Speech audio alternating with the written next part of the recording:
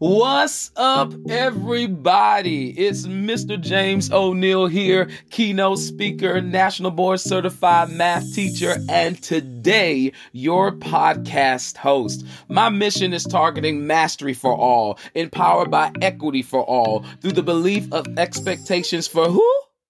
For all, y'all. And if I'm saying y'all, you know where I'm hailing from. I'm hailing from the South by way of the QC, the Queen City, Charlotte, North Carolina. And today is the last day of Black History Month. So I'm super excited that you decided to join me. Today. So let's get into today's episode. Today, I want to talk about the one factor that students said that contributed to their success in school.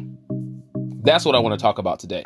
So before I get into that factor, I have a club that I started at my school. It's called Aftermath. Aftermath is a club that focuses on the development of Black boys in their skills in math. It's a play on words, Aftermath. Aftermath is after math class. It's a club after math class that focuses on the aftermath, the result of Black and brown boys pursuing what?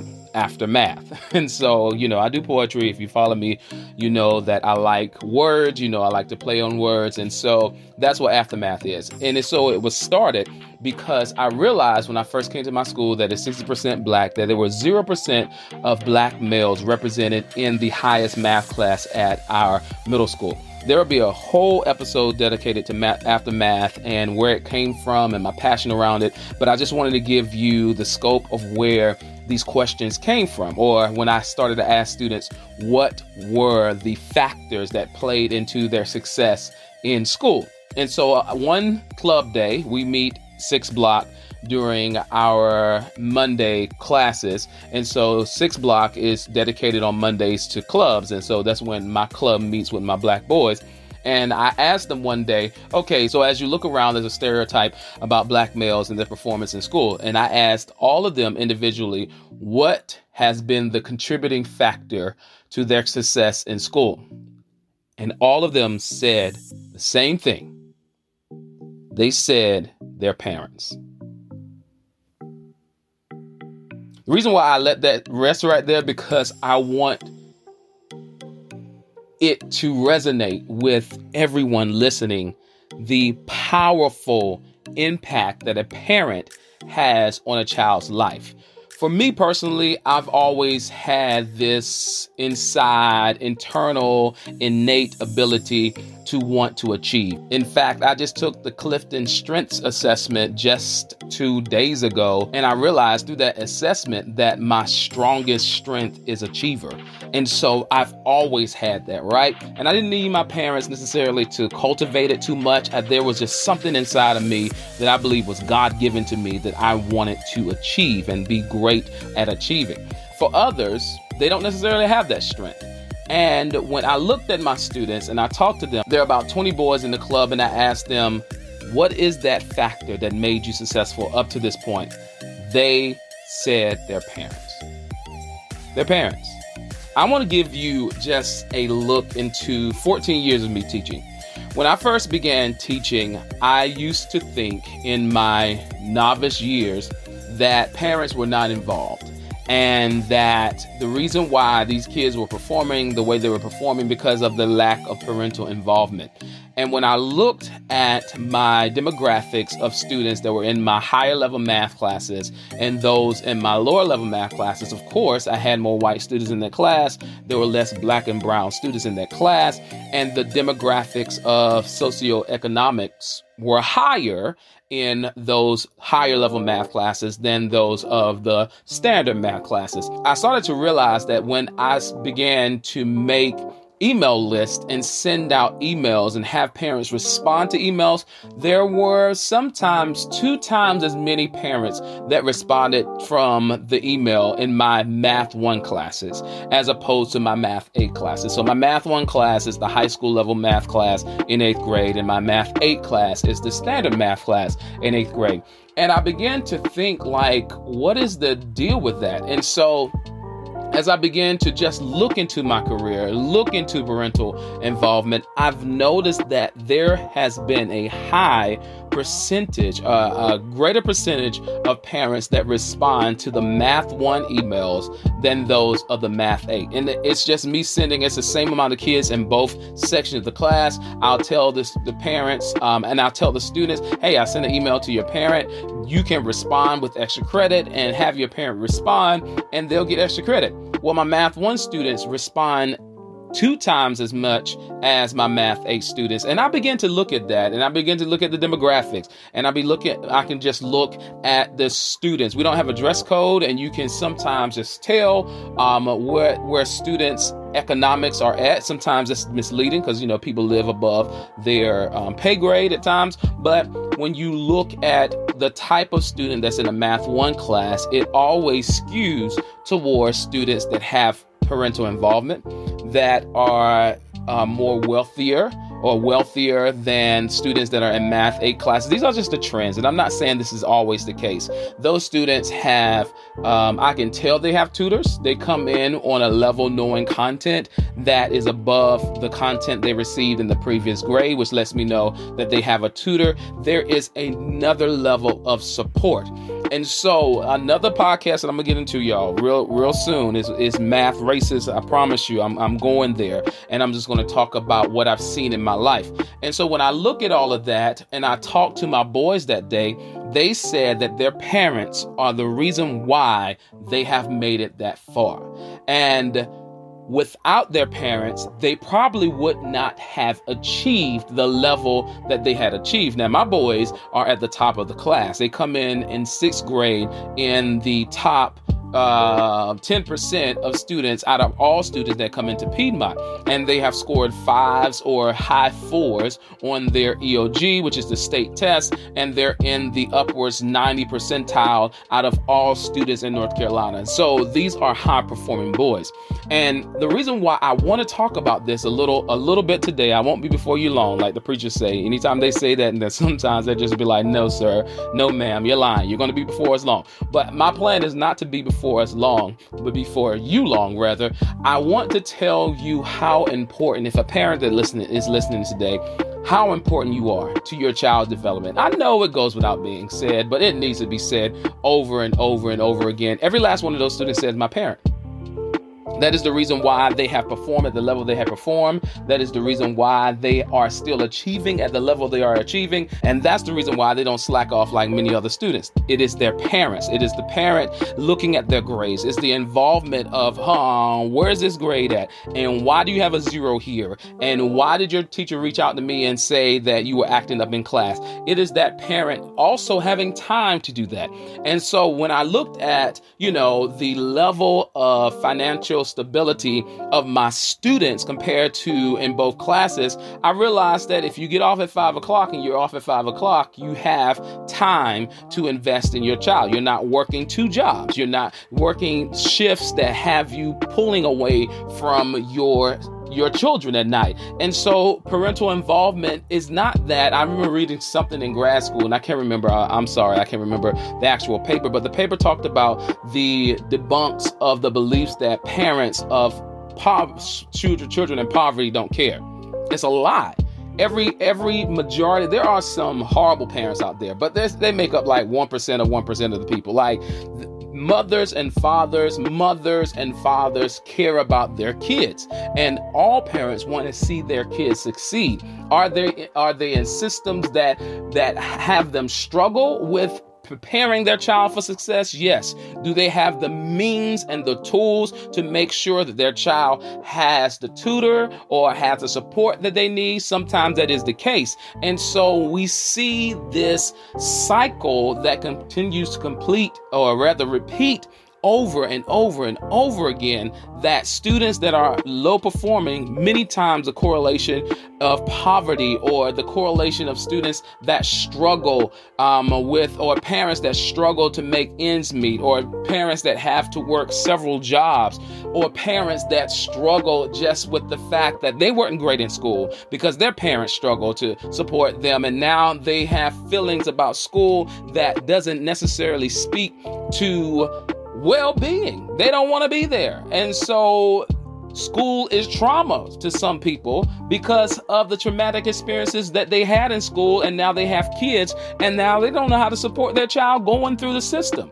And so we have to keep that in mind when we're talking about whether or not a parent is involved with their child. Parents want to see their kids succeed. Parents love their kids, and they want them to go further than they've gone. But many times the support, the economics, the mental stability, the resources are not always there to have those type of kids, every child, succeed. Because if a child can tell you that my parent is the reason why I have been successful, and if a parent cannot get involved with their child's life, and there's no other feeling like sitting down at a table trying to help your child and realizing that you are helpless in helping your child, what do? You avoid that. You just ask them, you got your work done, and you just take it at face value, because when we as people, we have a pride about ourselves. Grown-ups have a pride about ourselves. We should feel like we should know more than kids or whatever like that. But if you sit down at a table and frustration is always rising because you don't know what to do, your child is frustrated because you're supposed to be the hero of your child. You're supposed to come in and say the day. You can't say the day because you have no idea what this worksheet is asking your child to do. We avoid situations that leave us feeling uncomfortable. That's our human nature. And so we have to keep in mind that our parents love our students. And if they have the means to get involved, they will. And so why do I say all of this? I say all of this because I try to build a culture in my class where parents realize that I don't want them to be content specialists. I am the content specialist. And in fact, I'm going to build out the tools for your child to be successful. I'm going to make you aware of those resources so that you can support your child. And I just want you to check their grades. Now, we have this thing in North Carolina, I think Power School may be nationwide, I don't know, but it's called Power School, and where parents can just simply go online and look at their child's grades. And I've heard this story many times before. They see a 0 there, I turn it in, the teacher hasn't updated my grades. Do you know how many times kids go home and tell that lie to their parents? All it takes is a simple email to your teacher and say, hey, my child said they turned this in. Is it true you haven't graded it yet? And many times, they ain't turned nothing in. I just put the updated grades just yesterday. Or the teacher may respond and be like, well, I don't know. I can check. I will let you know tomorrow. Parents, please stay involved with your child. The fact that we have access, I would have killed to just be able to check my grades. As much of a nerd as I was in school and how much I cared about my grades and making honor roll. And back in the day, my mom and dad used to give me $5 for an A and $3 for a B or something like that. Whatever. They used to do that for my report card. Do you understand how I wish I had a phone when I got into grad school and I could look at my grades as much as I can? Boy, every time my grades was updated, I looked at them because I cared. And so I want to encourage parents to stay involved.